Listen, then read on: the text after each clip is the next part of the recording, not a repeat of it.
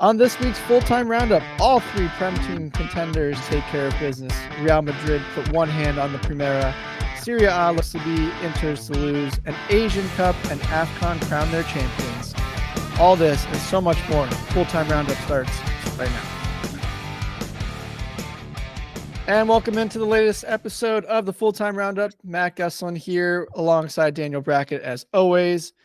Switching things back up. Daniel had the host seat last week. I'll take the host seat back from him this week. That may be back and forth as we play a little ping pong. But either way, we are both here to take care of you this week, as that seems to be back to normal routine and viewing for those that are listening in. Daniel, a lot to get to right away. It's Super Bowl Sunday. I know that you're excited for this game.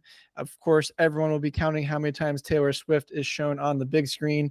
I don't know if you put it bet in for the over under on that. I don't even know what the odds are. It was 5.5. 5.5 screen time. And I was asked my friend, what if she's on the flight still, the start of the game? It's like, does the camera action of the flight, landing and they'll definitely have that. Count. So they'll definitely have it, because why not, right? Let's just put it out there. Taylor Swift is more important than this Super Bowl. So that's all that matters. Either way, we are not here to talk about the Super Bowl. If you can't tell, I am super thrilled about this game. Cannot wait to not watch it. Unlike Daniel, who is waiting to stuff his face with buffalo chicken dip. But we are here to talk about football for you guys, as always. And Daniel, as we normally do, want to get right into it with the Premier League, as a lot happened this week. We saw all three title contenders take care of business in different fashion against different types of opponents. Where do we start? My opinion, we start with the game that started on Saturday, which kicked us off, which was Manchester City taking on Everton. Anything that stood out to you other than a typical performance from Manchester City that ended up with a W 2-0, although I wouldn't say necessarily typical performance, typical result maybe. Yeah, I wanted to keep making references to, the Patriots and City just to really make things interesting, but I would have run out of comparisons really fast. But yeah, this was pretty, as like you like to say, ho-hum performance with City. They kind of left it late. Holland got a loose ball in the box, and he was always going to score it, and then he absolutely bodied Braithwaite on a breakaway to score the second of the day. So, I mean, credit to Everton for holding them to 0-0 for 75 minutes-ish. But this was kind of always inevitable, right? It was, although I will say this was probably the worst City performance I've seen all season. You mentioned, leaving it late, and the subs clearly made a big difference. Kept bringing in Kevin De Bruyne and Bernardo Silva off the bench and Kyle Walker as well, which was a big play in the second half. I thought City looked really flat in the first half. It was at home as well. Like you said, a little bit of credit goes to Everton sitting back, really playing behind the ball, typical Sean Dyche type of style. I kind of went on my Everton rant last week. If you haven't listened to that episode, go check that out. Daniel did ask me if this changes anything. No, to just give you a short answer. So again, reference that previous episode for the Everton feeling, and that didn't change anything. But City did leave it late. And you mentioned, Erling Haaland, just an absolute animal. Men against boys, just pushes Braithwaite away like a little toy and puts the ball in the back of the net for a second goal. Let's just be honest, Daniel. He is now back. He's healthy. He has 21 goals and has missed 8 games of the season. Still the goal leader in the Premier League. And we touched on it. City just continues to get healthy at the right time. And they look ultimately, regardless of what happened with the other results, which we'll get to here in a second, they are still only 2 points behind Liverpool with a game in hand. It does feel, again, like we said last week, their title race to kind of own and lose at this point. Yeah, you mentioned something pretty early in the morning, because this was the earliest kickoff of the weekend for the Premier League. They kind of rested some players with Akanji coming in, Stones, Nunez. And Nunez had a stinker of a game. And what does Pep do? He subs a bunch of them and throws on De Bruyne, Walker, Bernardo Silva, and Grealish as the subs. That's just not fair. It's not fair. I mean, if you're, busting your ass for 57 minutes as an Everton, you're 0-0, and then you see those 4 enter the pitch periodically. I don't know how you cope with that mentally and physically, especially being exhausted. And, that just enough said, basically. Yeah, I mean, you can't really do much about that, obviously. And the joke between these two teams yesterday, of course, was one gets fined and deducted for points for FIFA player play, and the other one brings those players off the bench, like you said. And so felt like a game of juxtaposition in this one, but we will see what happens, of course, with all of the ongoing investigations with Manchester City, although who knows, of course, there are still ongoing Everton investigations as well. So, but you mentioned subs, Daniel, you mentioned kind of bringing in refresh players and, reinforcements. Another team that did the similar type of thing in the second half was Liverpool. Had a, pretty good starting 11 still, even though they're still missing a few players. A few players got to, back on the injury list, it seems like, which is unfortunate to hear about, which I'm sure you'll cover in a second. A little bit more of an uncomfortable game, though, than expected here against Burnley. Of course, they get the 3-1 result, but it was not easy all the way through. There was definitely a period, of course, it was 2-1, and Fofana has 2 breakaways, on Keller, who makes one save, and then he puts the other one just wide of the post. Go figure, a Chelsea player missing the net. But again, a chance to kind of make this a 2-2 type of game against Burnley. And then, of course, Darwin Nunez put that 3-1 header in it and kind of makes it look and feel a little bit more comfortable in the end. But this was certainly far from it. Yeah, the flu kind of went around the squad. So Gomez and I think 1 or 2 more.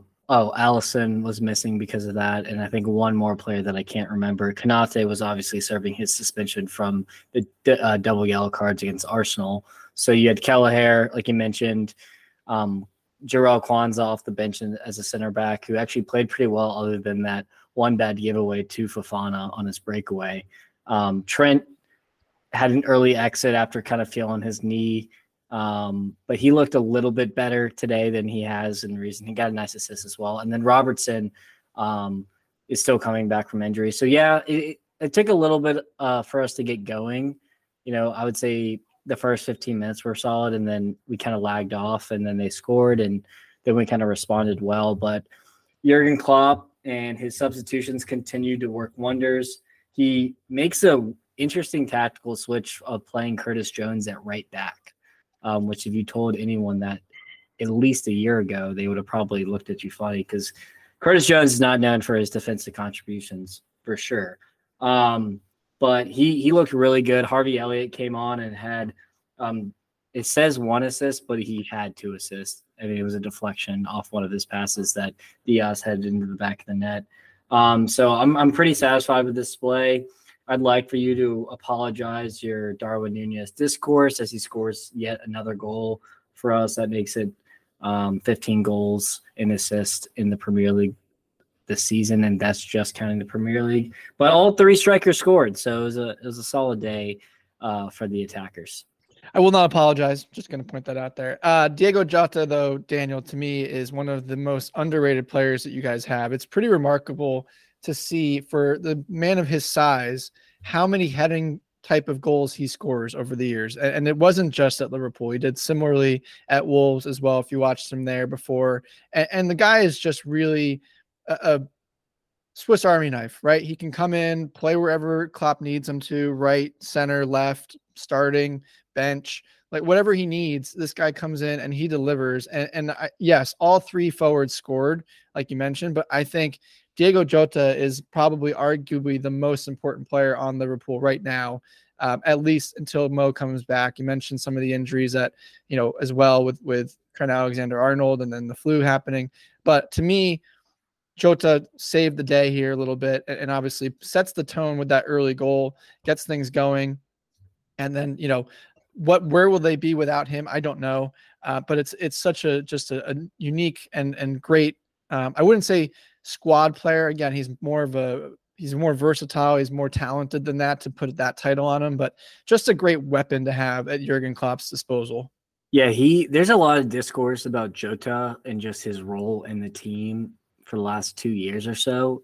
He's our best finisher, without a doubt, other than maybe Mo, but I would say he's arguably better of a finisher than Mo Salah. He's not always easy on the eye when it comes to just like throughout each phase of play. but he's a very intelligent player and he has insanely good instincts. And so he's able to, find himself in good positions. He's very aggressive. So he wins good headers. He wins 50-50 balls. He's just one of those players that you don't really understand, but week in, week out, he puts in a good shift. So, I like your point that he is arguably our most important player, especially when Mo's out, and over when he was at AFCON, he stepped up in a big way. One of our biggest questions was who's going to step up in the absence of Mo, and he kind of answered that question for us, as well as Diaz and Nunez as well, kind of starting to get the goals and assists back rolling. But Jota is a really interesting player, and I'm interested to see if he stays at Liverpool long term, just because of his role and doesn't get the nod all the time. But he's moved up the pecking order above Gakpo now, so I'm sure he's satisfied with the minutes he is getting right now. Yeah, it will be interesting to see what happens. Of course, curious to see who stays. A lot to transpire right in the summer with Klopp leaving, and you heard Virgil van Dijk earlier talk about how he's leaving all of his options open, just because his contract expires and wants to see where the new manager comes in. I'm sure there's a lot of players that are doing the same thing, not to put any damper on the season that they have right now, but you do have to start looking at that situation long-term.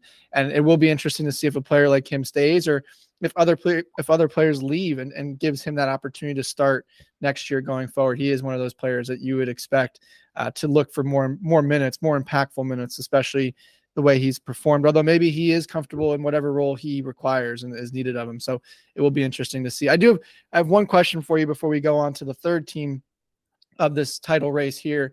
Of course, you guys are atop the table, above both City and Arsenal, who, like I said, we'll get to in a second after their performance today on Sunday. Any real, we kind of alluded to it, that we both feel City are going to win the title. But is there any outside confidence that, maybe not so fast, Liverpool still have the lead at the moment, and we can still make this thing work? There's always hope. There's always hope with Jurgen Klopp and the squad that we have. We are still battling on the European front as well. We're in the EFL Cup final. We're still in the FA Cup. So the goal is to win all 4 trophies, and a nice tribute to Jurgen. Now, if we can, keep that up, that's the question. We need Dominic Szoboszlai to come back. We need Trent not to be out for a while. We need Mo for that hamstring to heal up ASAP. So it really is going to depend on injuries, I feel like, for us. If we're full strength, I think we'll go toe-to-toe with City, no doubt. But, you texted me and you laid out a gauntlet that City has in March with like 4 or 5 games back to back to back to back that are going to be tough. And so if they win all 5 of those, then I think it's kind of wraps. But I do see City. I don't think City's as good as they usually are. So I do see that they will drop points at some point. I just cannot tell you which game they will drop points in. It will be interesting. Of course, City play Chelsea next on the 17th. I've made a joke to one of our group texts that you're in as well, that you will all be the biggest Chelsea supporters next week for that game, so that they can drop points there. Just to kind of reiterate that point that Daniel's making of that gauntlet that City have, starting March 3rd, they go Manchester United, Liverpool, Brighton, Arsenal, and Villa consecutively. Those are their 5 games in a row between the month of March and early April. So that will be the ultimate decider of the title race, in my opinion.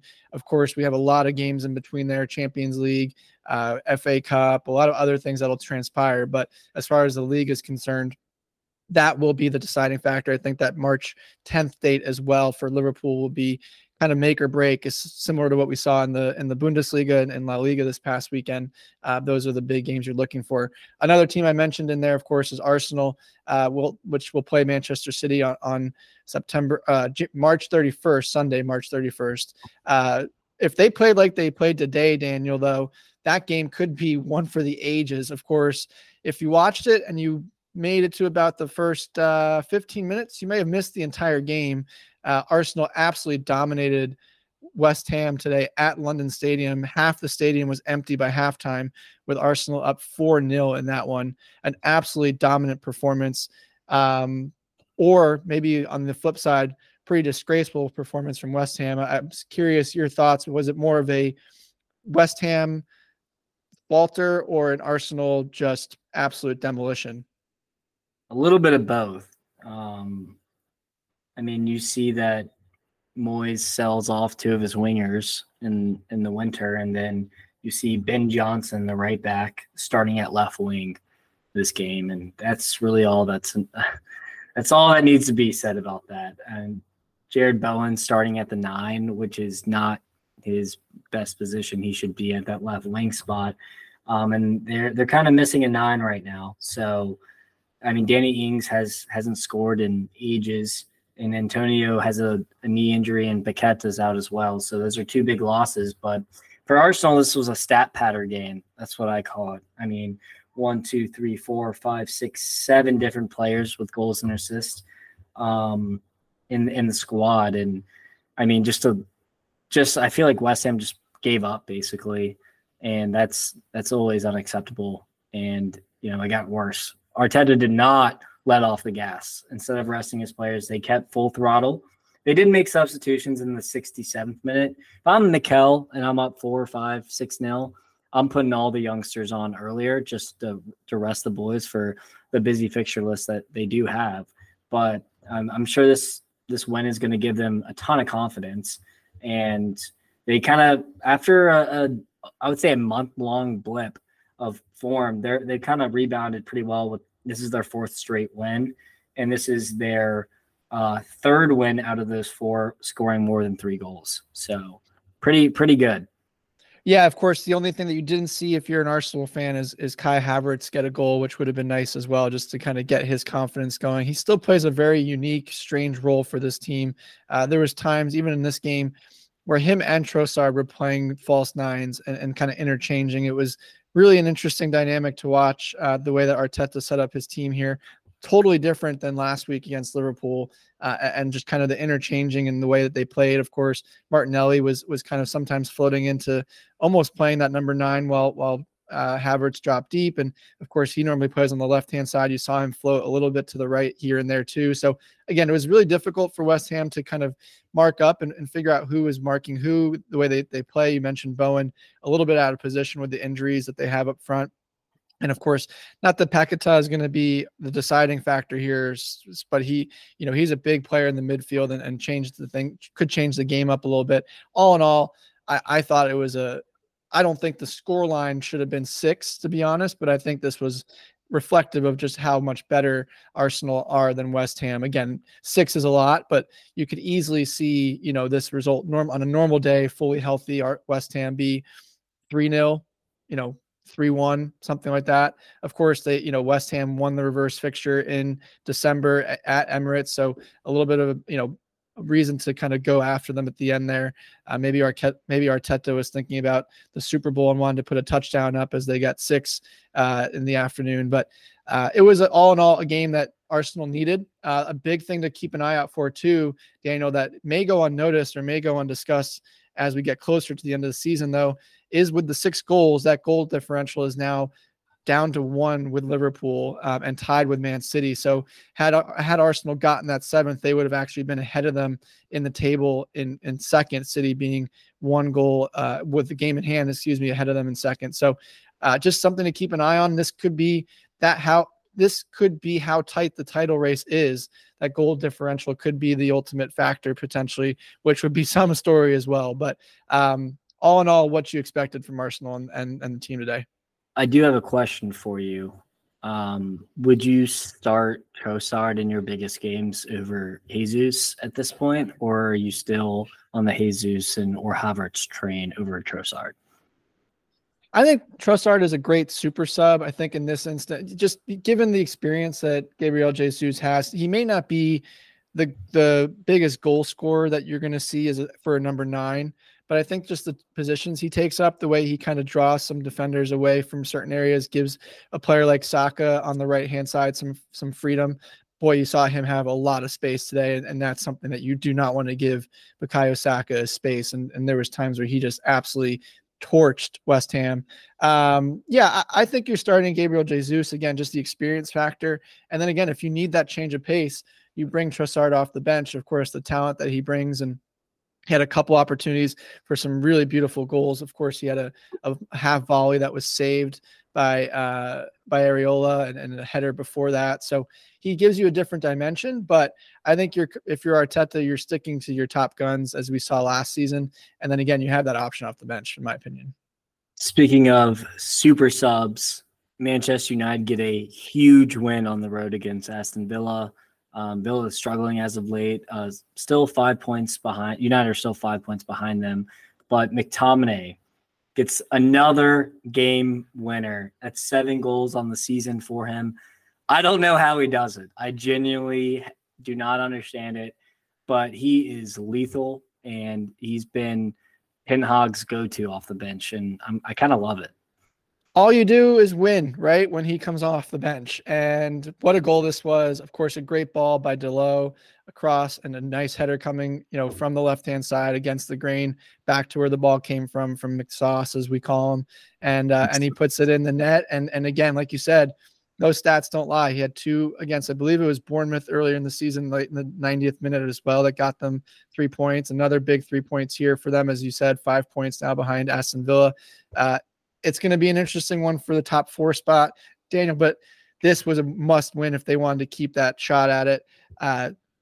6 points behind Spurs, who also took care of business. We'll get to their game as well in a second against Brighton on Saturday. But yeah, this is a United team that they hard fought, completely wide open chaos type of game.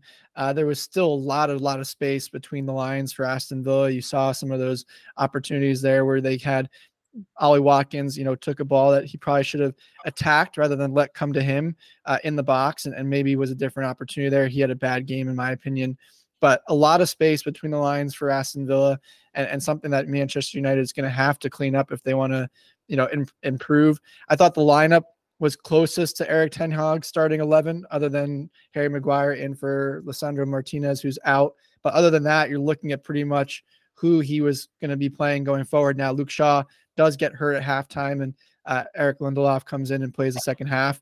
Poor Luke Shaw just cannot stay healthy. Hope that he does turn that around at some point. Otherwise, could be looking for a new left back in the summer. But this was a Manchester United team that's starting to gel a little bit. I think Alejandro Garnacho is a star in the making, as well as Manu in the midfield, 2 really young players. And Daniel, Marcus Rashford had a nice game today after everything that he's gone the last 4 weeks. And the biggest news, if you're a Manchester United fan, is you may have found yourself a striker up top with Rasmus Højlund, who again gets another goal, 5th goal in as many games. I mean, are they gelling? That's the big question, I guess. Are Manchester United gelling right now? I think so. I think we've kind of seen proof of that the last 4 or 5 games, coming back from losses or coming back from losing the lead and going and tying or winning the game. Seems like they're starting to believe in Ten Hag a little bit and kind of buying into his philosophies as a manager. So it's good to see that Man U are not an absolute dumpster fire at this point. And last football reference here is, I think that the low pass to McTominay is what you can classify as a Hail Mary for center midfielder in the end zone, I guess. Got to get those references in today, so I'll just leave those there for those folks that are listening. He shook his head in disgust. It's fine. It is what it is. But yeah, it will be interesting. Of course, the big one's going to be for Manchester United in March when they go against Manchester City. Just from my perspective, as a litmus test, whether or not things happen between them now and then that they move up the table. Again, 6 points to 4th is going to be a hard-fought battle, although you never know with Spurs and what they're going to offer. But again, you're not looking at this from this season's perspective. If you're Manchester United, in my opinion, I think they do finish in a European spot, whether that's 5th or maybe an outside shot at 4th. But I think what you're looking for along the way is how they perform against a Tottenham, a City, a Liverpool, an Arsenal, and where they match up, right? That is kind of what you're looking for. Of course, you're looking for consistency at the bottom half of the table as well, as they have not had that over the course of the season. But now you're really looking to see where this team is going to stack up in the next 12, 18 months. We know that they're going to add pieces, but is what Erik ten Hag's building going to be able to maintain or at least compete with the likes of a Manchester City or Liverpool? That, to me, is the biggest storyline for United going forward. Yeah, they've tied Spurs and they tied Liverpool so far, so they're passing the litmus test as of late. But we'll see. City kind of dismantled them a few months ago, so that will be a really interesting fixture to see if they kind of park the bus or they open it up, kind of like they did today against Aston Villa, and kind of let bygones be bygones. But to kind of move on here, Spurs leave it late against Brighton. Very late. 97th minute winner from Brennan Johnson, I believe. This was one of the games I was looking forward to most, with De Zerbi versus Ange Postecoglou, kind of very open, risky kind of setups. I think the game proposed fireworks the last time they played. I think it was like more than 5 goals. We got at least 3 goals in this one, 2-1 win. Are you kind of starting to buy into the Spurs team a little bit, or do you think they just got kind of lucky with this last second winner? No, I mean, the goal was fantastic. I mean, Heung-min Son came off the bench in the 65th minute, I believe, if I remember correctly, and him and Johnson at the same time. And you just see the class and the quality that Son brings to the table. Of course, he was back earlier than expected and from his opinion, than wanted from Asian Cup as South Korea get knocked out. We'll cover that here in a minute. But I mean, the goal was warranted. Good goal. The game was great. Open, back and forth. A lot of excitement, as you would expect from two teams that are going to play front. Yeah, that was right the first time. Forward thinking football. And so, I mean, I think what Ange Postecoglou is doing this season is remarkable. I will just say that from a Chelsea, Spurs being our rival perspective. I'll be neutral as much as I can right now.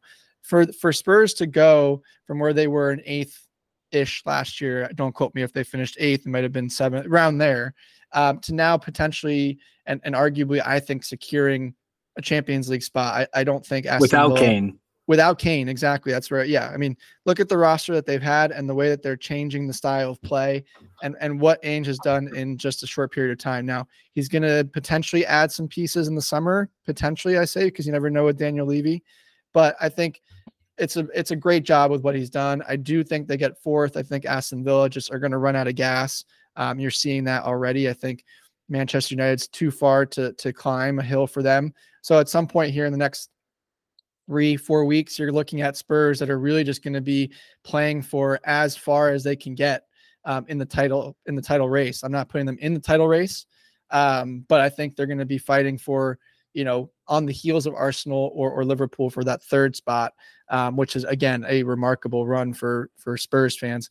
Do not be upset with what your team is doing right now if you're a Spurs fan. If you are complaining about how they're playing, you are delusional and need to check yourself as far as who you are as a fan, because this has been a great run so far and just the beginning if you're a Spurs fan, in my opinion. Absolutely. And just to hit on very quickly, the other results that happened, Newcastle are trying to close the gap to United. Bruno Guimaraes made the difference in the game against Forest. Fulham leapfrogs Bournemouth with their win against them. Broja came in, but Muniz gets hot as he came in and has scored 3 goals in his last 3 games, I believe, with a brace today. And then Sheffield earned a 6-pointer against Luton, which was rather shocking. Shout out to Wilder on that. And the kids made the difference with Cameron Archer, James McAtee, and D'Souza Costa kind of getting in on the action. And then Brentford get a much-needed victory over Wolves. They went up and they didn't concede and lose the game. So congratulations to Thomas Frank and their men. To kind of rotate over to the Bundesliga, probably the game of the weekend. You know where I'm at with how Bayern's playing. I'm not sure that Bayern Munich are going to be able to kind of catch up with them after this big win, 3-0 with 5 points between the two. Now, I'd like to hear your thoughts on how disgusting Bayern were. Bayern Munich are bad. I don't know how else to describe that. I think partly 60% of it is the manager's fault, and 40% is the players, right? I think if you're looking at it from just the way that you approach this game, you saw Thomas Tuchel change the formation for Bayer Leverkusen. Again, Bayern Munich have won the Bundesliga 11 seasons in a row. They are the class of the German Bundesliga. They are the powerhouse. They are one of the best teams in the world. And Thomas Tuchel essentially admitted that he's scared of Bayer Leverkusen before the game even started by changing his formation and the way that they played. So a little bit is on him. Also, another thing that I hated is his selection, Daniel. Yes. I don't understand why he signed this player that I'm about to berate and why he started him in this game. Eric Dyer was absolutely atrocious at Tottenham. So much to the point that Ange Postecoglou put him on the bench, didn't play him, then signed 2 center backs in his place, and then said, you know what, you want him, take him. And Thomas Tuchel thought, you know what, who that player should start over? A Netherlands international or some other players that we have on our roster. And it looked like it. It looked like he had no confidence in the way he was playing. And that just set the tone in the back. Leroy Sané, what are you doing? Like, just decide. Do you want to play football or do you not want to play football? Because when he wants to play, he might be one of the most talented players on the planet. But yesterday was one of those games where he just looked so disinterested, had no desire to be out on the field. The last goal actually epitomized everything that was about this game, where he had a chance to stop the ball from going in. He was right there, just needed to put his left foot out and block it, and he just quit on the run. It wouldn't have made a difference in the result of the game, but it just would have shown you the interest and the care that a Bayern Munich normally would display. I mean, Thomas Müller was absolutely irate after this game, and rightfully so. I mean, the guy has been around for 11 consecutive championships. He's seen what this Bayern Munich team and he built the culture for this team arguably on his own back, and to see how far it's come in just a short period of time is remarkable and very surprising to me. And we can joke about the Harry Kane curse if you want, but I don't think that's relevant here. I just think that this is a really, really bad Bayern Munich team that ultimately is not going to compete for this season. And it's going to be interesting to see just how bad it gets. I mean, Lazio, who have been sneakily in form of late, could do some damage in the Champions League. I wouldn't put it past them, to be honest. And that starts on Tuesday as well. Don't spoil the preview, Matt. But I know. But I will say, you mentioned De Ligt, but you're missing another player who missed out today. Probably the most important Bayern player on the pitch at times, historically speaking, Kimmich. He didn't play. They, Tuchel completely changed how they played with the 5 in the back. Pavlovic started and Goretzka started over Kimmich, which is just unacceptable, like you said. De Ligt's actually been in good form as of late. Like, for some reason, people are questioning his future at Bayern. He has been scoring. He's been getting clean sheets. He's been playing in every single game, and then you just drop him for Dyer in a slightly hurt Upamecano. Tuchel just feels like some guy who can't get over his own ego at times, and that's why he crashes and burns at big clubs, is because he doesn't have good man management. He sometimes tactically overthinks, and then he pisses off his own players and benches them when they should be playing. And he will definitely be gone after the season, even if they somehow do beat Bayer to the chase. I just think that the Bavaria section as a whole is just tired of Thomas Tuchel, and I'm enjoying Bayern not being great, and I don't think they're going to go far in the Champions League, and we're going to touch on that in a little bit. But I thought that was good. I'm glad that you've kind of come around to this Bayern team, who had a B team, no Boniface, no Palacios, no Frimpong.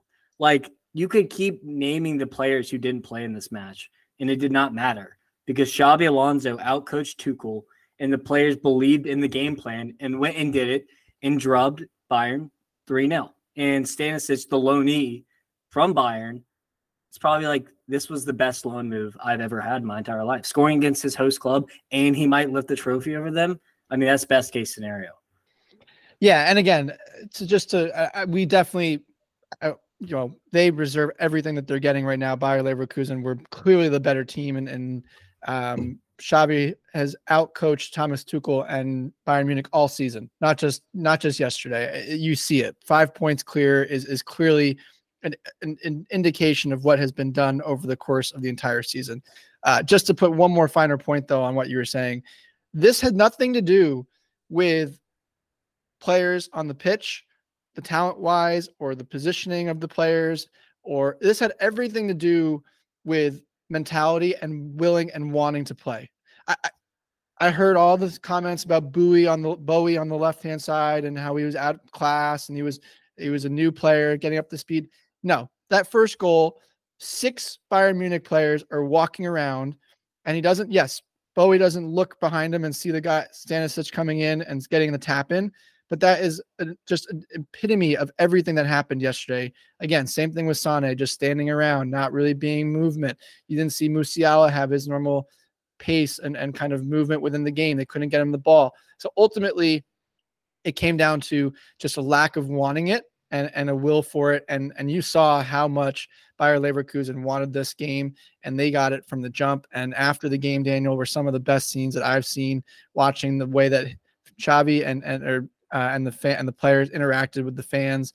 And boy, that stadium, that city, they love this club. They love these players. And ultimately, yes, I think I'm almost to the point, because there's a lot to play still. But I'm almost to the point where I think this is the year that Bayer Leverkusen will knock off the title defenders. Now, it probably will be short-lived. Let's just grant that for what it's worth. It'll probably be one season. But Bayer Leverkusen are probably going to win the Bundesliga this season. In that act of Xabi Alonso bringing the technical staff to celebrate that win, that's all that you want in a manager, especially for being so young as he is. Just like the vibe and maturity as a manager already is just incredible. Liverpool, go get that man. He kind of resembles Jurgen Klopp in the way he presents himself. I love it. But to kind of go over to the other Bundesliga games, that did happen. There were other games. There were other games. We could talk about this game, though, all day long. Dortmund win big against Freiburg. Malen and Füllkrug were just too much to handle. They were both on it. I think it was Füllkrug's birthday as well, and he encapsulates with a goal and 2 assists, I believe. And then Malen was just unplayable. You never know what you're going to get from Dortmund. You never know what you're going to get from Malen. And both the team and him clicked, and what should have been a close game ended up being kind of a blowout with a 3-0 win. Yeah, and we touched on it before, just the inconsistency of Dortmund, and they're starting to find a little bit of that form factor now. Of course, another game that had some really big implications today was Stuttgart beating Mainz 3-1. And Daniel, now we're looking at a situation where Stuttgart could potentially keep that momentum going. We thought they would fall a little bit. Now Guirassy will be back in a couple of games after, AFCON and just getting back up to speed and fitness after a long stint there. Of course, Leipzig draw to Augsburg, which was a big surprise. The Marco Rosa 2024 troubles continue.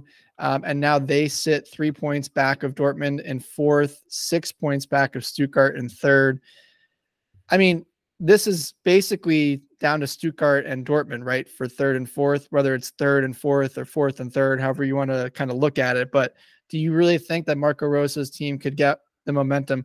Let's not count Frankfurt out, although they did drop points today to Bochum, who kind of, you need to win those type of games, especially when you're trying to play catch up. They sit 5 points behind Leipzig, so that's a little bit of a reach to get into that 4th position for Frankfurt. But again, are we down to two for two, or are we still at 3 for 2 between 3rd and 5th in the Bundesliga? I mean, the change in how we are talking about Stuttgart is one that I would not have guessed, especially with Guirassy being injured. But I don't know if anyone's talking about this, but Dennis Undav, since Guirassy got injured and then went to AFCON, 14 goals and 4 assists in 18 games. He's on loan from Brighton, which is scary to have him play for Brighton, most likely next year, or earn a big move. But, I mean, this guy is on fire. He's 27, a little bit of a late bloomer, if you will, but he is the fulcrum of this Stuttgart team right now. And if the manager, Sebastian Hoeneß, can figure out how to play Guirassy and Undav together, I think there's not a doubt in the world that they can get the third or fourth place with Dortmund finishing on either or. Marco Rose's men went up, or they went down, and then they went up 2-1, and then they went down again, and then Openda unfortunately missed the penalty in the 80th minute to kind of get the 3 points to make this race a little interesting. But I just think they're going to run out of gas here. So I'm going to go those 5 teams, but I think Leipzig are going to be the odd man out of the Champions League spot. I do agree with you. And Openda missed an absolute horrible penalty at the end there. That was just really, really poor. I didn't get to see it. How was it? Like down the middle? It was just poorly taken. No confidence. Keeper with the trailing leg just kind of knocks it right back out. But I agree with you. I'm surprised myself. I would not have thought Stuttgart would be in this position. I talked about it, I believe, last episode, if not the episode before. Just kind of ultimately, you want a team like Leipzig with the skill that they have. And of course, we'll see what they do here this week coming up against Real Madrid as well. I know I'm previewing a little bit what we'll have later on again, but you would love to see a team like that get into the Champions League. But I don't think they're doing it this year, Daniel. And I think Marco Rosa's time there, similar to Thomas Tuchel at the top half of the table, it is limited and numbered. Of course, again, we've touched on it before. There's a lot of other races going on here in Bundesliga, in Premier League, in Serie A, La Liga, et cetera. We'll touch on later in the season. But one of the ones that we wanted to just kind of bring up to attention is Union Berlin does feel pretty safe now from the bottom after what was a horrible start. 5 points clear of Cologne in 15th place. Of course, 16 goes into a playoff in the Bundesliga. But they look like they've kind of ridden the ship and they're out of trouble. You can't say the same for a team like Cologne or Mainz, who do sit in the relegation battle, and Darmstadt at the bottom, kind of expected. But yeah, ultimately, I think we're looking at the top 4 in the Bundesliga in no particular order, but probably that way. Now, we are kind of finding the similar type of fashion in La Liga, excuse me, Daniel. There are a couple of different races, though, for 4th place primarily, which we'll get to once we touch on the big one here, which, of course, was 1 versus 2, similar to Bundesliga with Bayer Leverkusen and Bayern Munich, and almost a similar result. One team just absolutely looked like the team and class of the league. The other probably looked like they should be, or where they normally are this time of year in the league. Of course, Real Madrid is the team that absolutely thrashed Girona, a 4-0 result here for Real Madrid, and kind of puts one hand on the title, if you're asking me, Daniel. Yeah, I think you're 100% correct. They've now beaten Girona 5-0 and 4-0, so that hurts. But, I mean, it was the Jude Bellingham and Vinicius Jr. show. I don't think these two players are going anywhere for the foreseeable future. I think they would be very stupid if they did. Jude definitely not. I think both of them. There's no way. Vinicius with a goal and 2 assists. Bellingham with 2 goals. He literally looked like he ruptured his ankle and then scored a tap in. Like I don't understand it, but we'll see. It'll be really interesting to see the context of that, and if it's just like a rolled ankle or if he's going to be out for some time. I haven't seen any news about that injury. But yeah, and just to cap it off, Jose Lu missed a penalty in the 91st minute as well to make it 5-0. So Carlo got it right. I was hoping Girona would put up more of a fight, at least get a goal. Jan Couto, who's been one of the best prospects of this Girona, 21-year-old Brazilian. I think he's on loan. He is on loan right now. From Manchester City, got absolutely torched by Vinicius all game long. Felt bad for him, but that's kind of like that. Are you an attacking right back, or do you have the defensive quality? And it showed today against the best of the best. So a little disappointed, but I think this was always inevitable. Yeah, it was inevitable. I had 4-0 actually as my prediction on Thursday, so this was right up on my number. Of course, you mentioned the injury. Jude Bellingham will be out for 3 weeks with that high ankle sprain, so how that impacts them, we will see. But yes, I mean, this clearly, as we touched on it, the talent rose to the top here. And boy, when Vinny plays the way he did today or yesterday, there's not many that beat him. Carlo Ancelotti said the same thing. He's one of the best in the world, if not the best, when he is on, and he was on today. He also came back and defended, set up the fourth goal with his defensive play too. So just something to keep an eye out for, as they do have to add a few new pieces supposedly to the mix next year, how all that will play out. This is a one horse race, in my opinion, although don't count out Barcelona, although we'll touch on it right now, that they just wrapped up as we were recording this, and they dropped points to second to bottom Granada in a 3-3 thrilling game, Daniel, which saw Lamine Yamal shine yet again. 2 goals for the youngster. That's 3 goals now in the season, the youngest player in La Liga history to score multiple goals in a season. But again, drop points by Barcelona against a bottom half team, not only bottom half, arguably one of the worst teams in the league.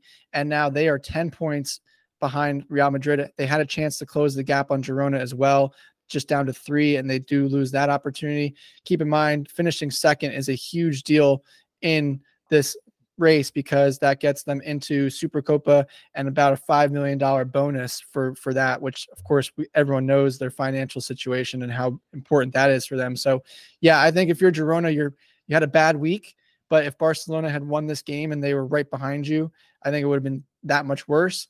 I do think Girona slip a little bit further. I don't think they finished second, in my opinion. They just, like I said, the story has been great, but they're arguably probably more of a mid-table type team on a good year, right? That's kind of where they historically have been.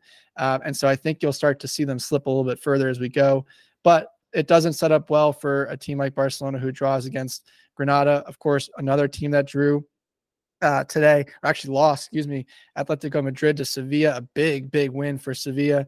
Not only did they win that game, but it looks like Alvaro Morata has a bad leg injury, came off the bench, went directly into the locker room for tests. No results yet, but keep an eye out for that. And then, so we're looking at right in that little window right now, you're looking at Atletico at 48 points, Barcelona at 51, and right behind them, Daniel, are our 2 teams that we picked for 4th place, Athletic Club and Betis, who both had big results this week and closed the window and closed the gap there. I don't really know who's finishing in the top 4 for La Liga this year. All I know is Real Madrid handing the trophy now. The rest is kind of up for debate. Yeah, the only one hope for Girona getting second is that it seems that nobody else wants to be second. I mean, this was big games for Barcelona, against Granada. They probably looked past it. 2 ex-Charlotte FC players on this Granada side, tying with Barcelona, so that kind of hurts.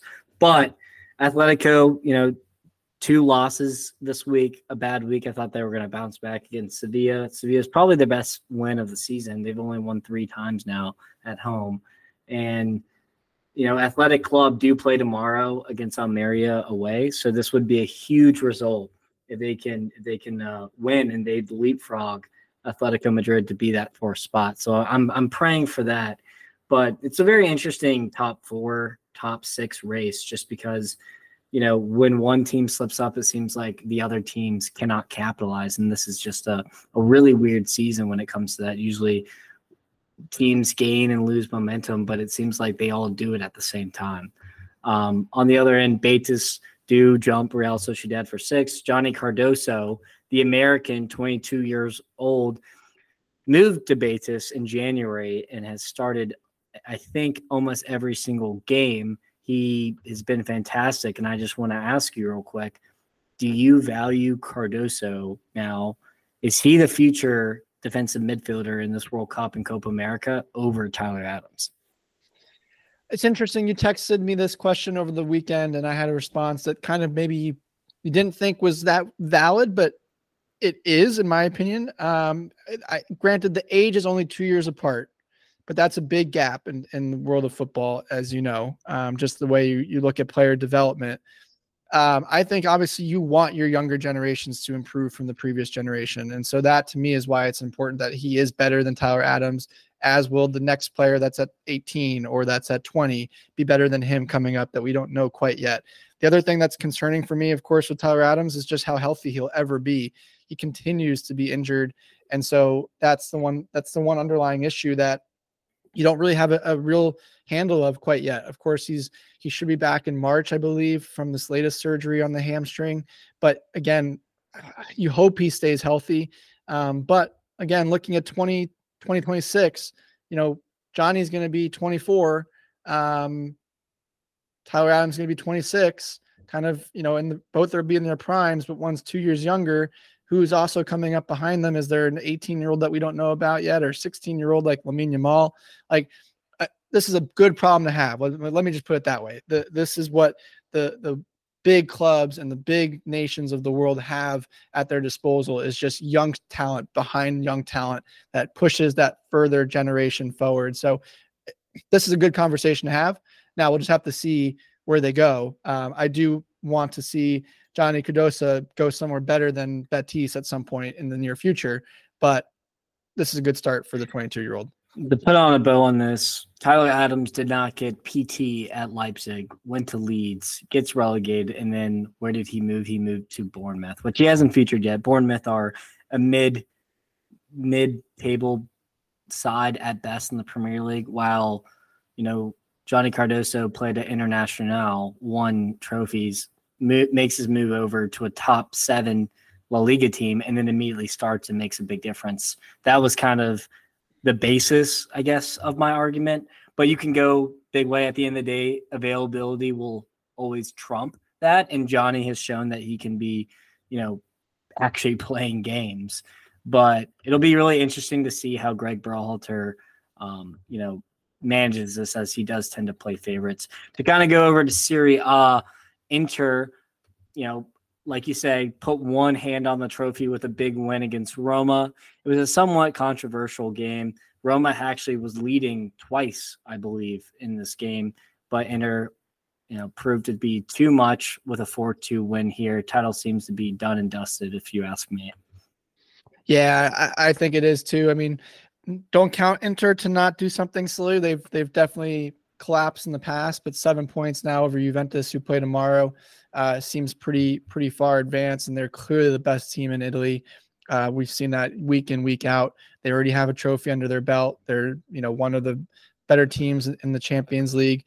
Now, don't look now, Daniel, but Pioli's got his team figured out, and AC Milan are only 1 point behind Juventus for second place. So that's going to be a battle to keep an eye out for. And then, as we've touched on in Serie A all year long, the battle for fourth is really just quite remarkable. I mean, I feel like every week we're adding a team to this battle for fourth. Right now, in my opinion, you're looking at Atalanta in fourth, down to Napoli in ninth, although that was a big result today for Napoli not to get points. I think kind of maybe gets them a little bit too far away, 7 points clear, but they clearly have the talent to make that up if they need to.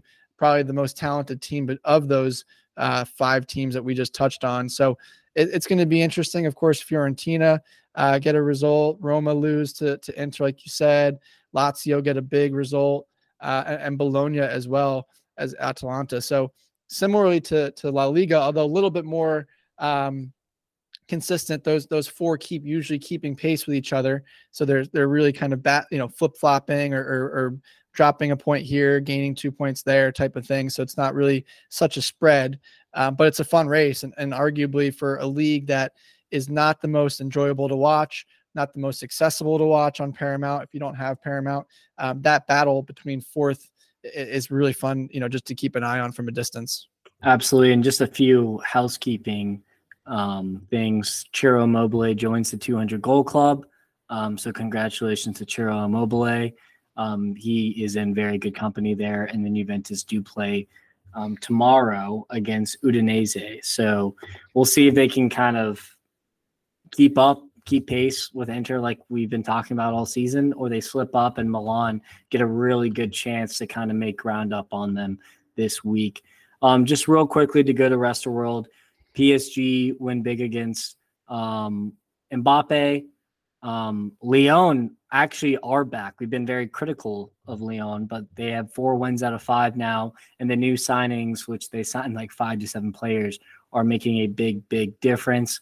Monaco are able to topple Nice in a 5-goal thriller to make that third and second place fairly close. And then PSV win big while Ajax is dealt a loss in the Eredivisie. We're going to take a quick break.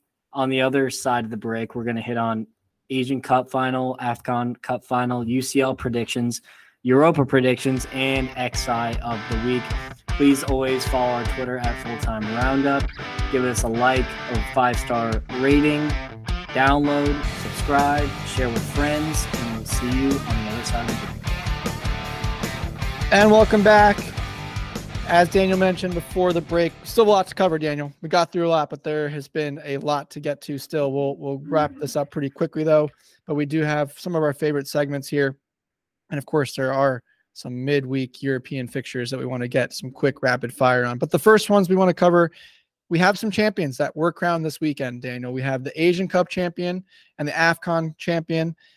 First, we'll start off in the Asian Cup, which was a pretty wild way to finish this tournament off. Of course, the hosts, Qatar, were playing in the final against Jordan. A slew of penalties, really, that defined this game, and some magic, and to kind of cap it all off.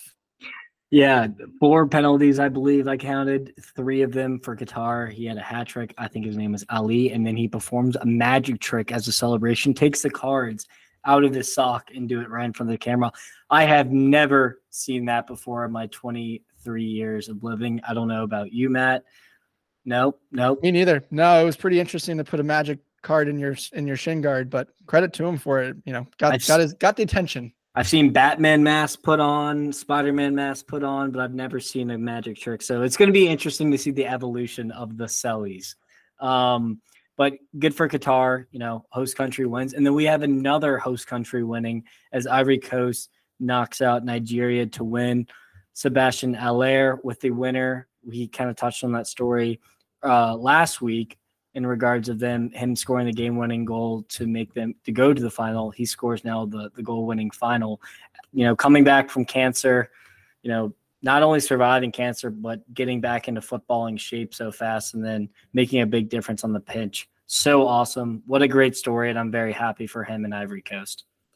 Yeah, I had Nigeria in this one, so a little disappointed for myself, but hats off to Ivory Coast. And you'd love to see, the host nation lift the trophy. It makes it so much more enjoyable with the fans there, and they get to go celebrate right away. And especially everything that this nation went through in this tournament, finishing third in the groups, one of the third best teams to get to the knockout stage. It looked like they were out, sacked their manager, and then, of course, Haller to get the winner in both the semifinal and the final with everything that he personally has gone through is just a great story and a great way to cap off an AFCON that is always full of storylines, similar to Asian Cup.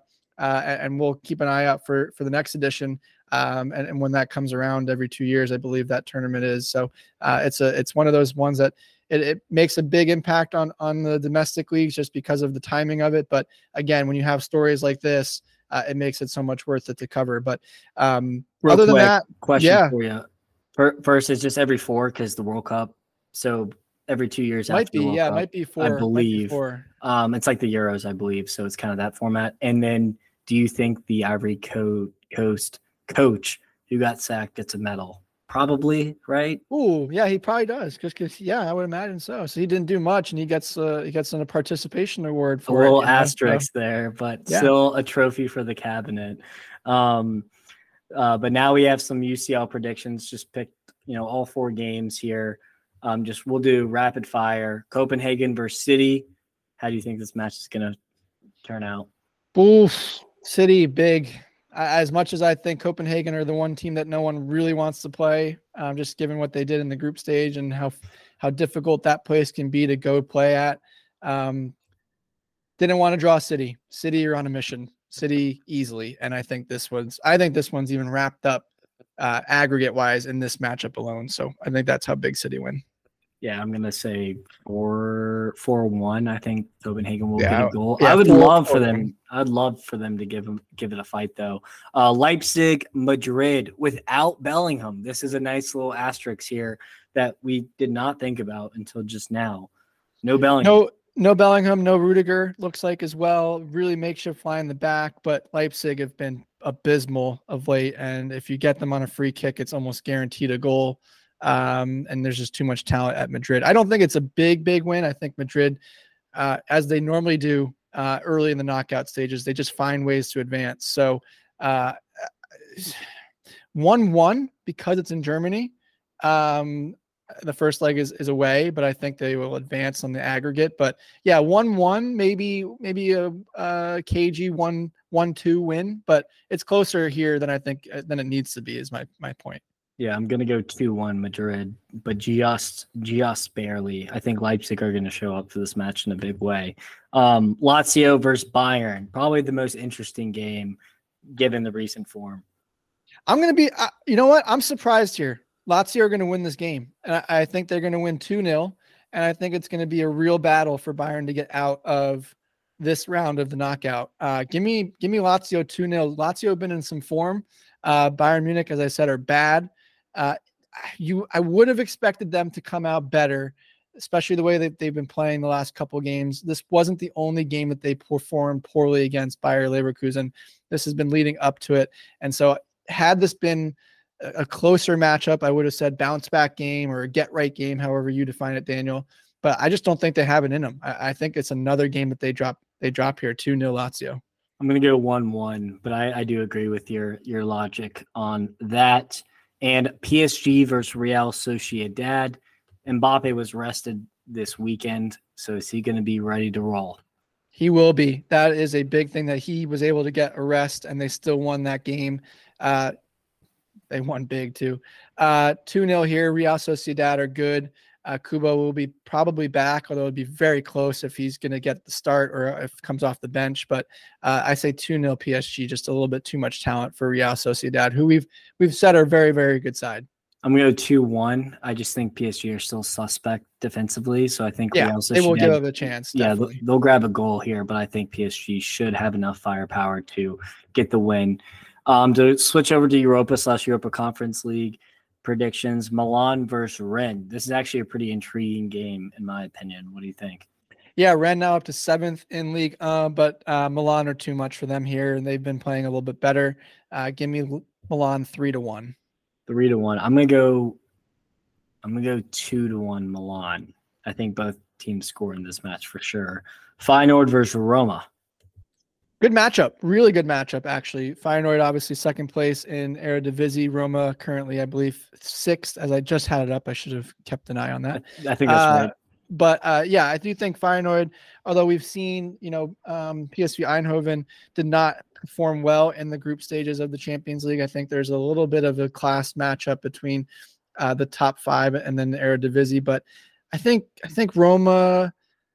Well, you know what? Now I'm talking myself into it. Give me Roma 2-1.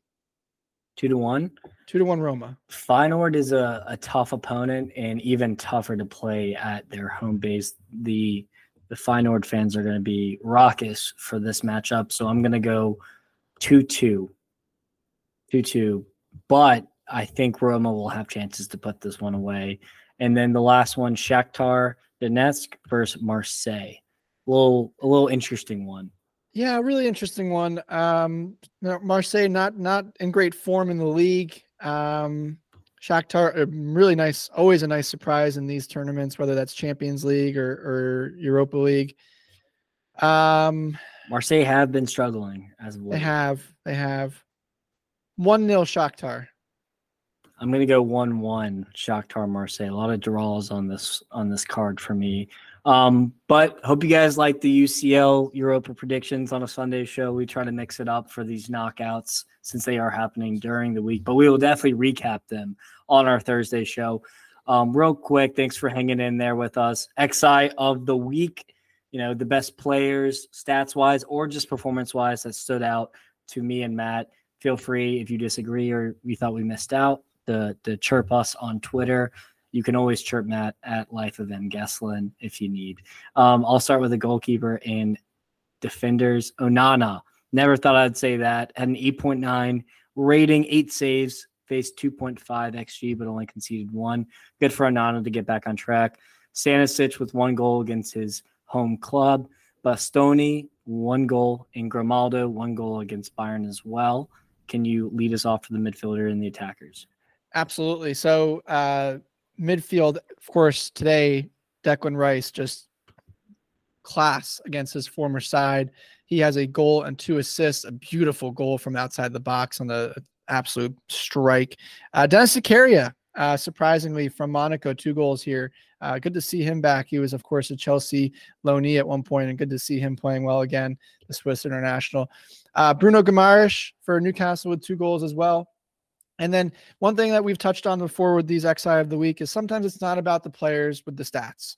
And this is one of those players. If you watch this game, didn't really show up on the stat sheet, but the way that he absolutely dominated the midfield in this Bayer Leverkusen game, of course, we're talking about Florian Wirtz, who is becoming one of the stars of the game of football worldwide.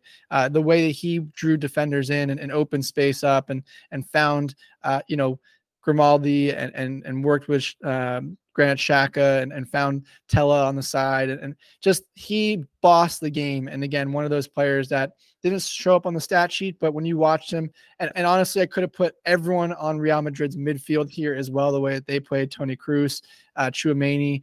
They just one of those games where they just boss the midfield and they don't show up, but they deserve some flowers as well, as Daniel says.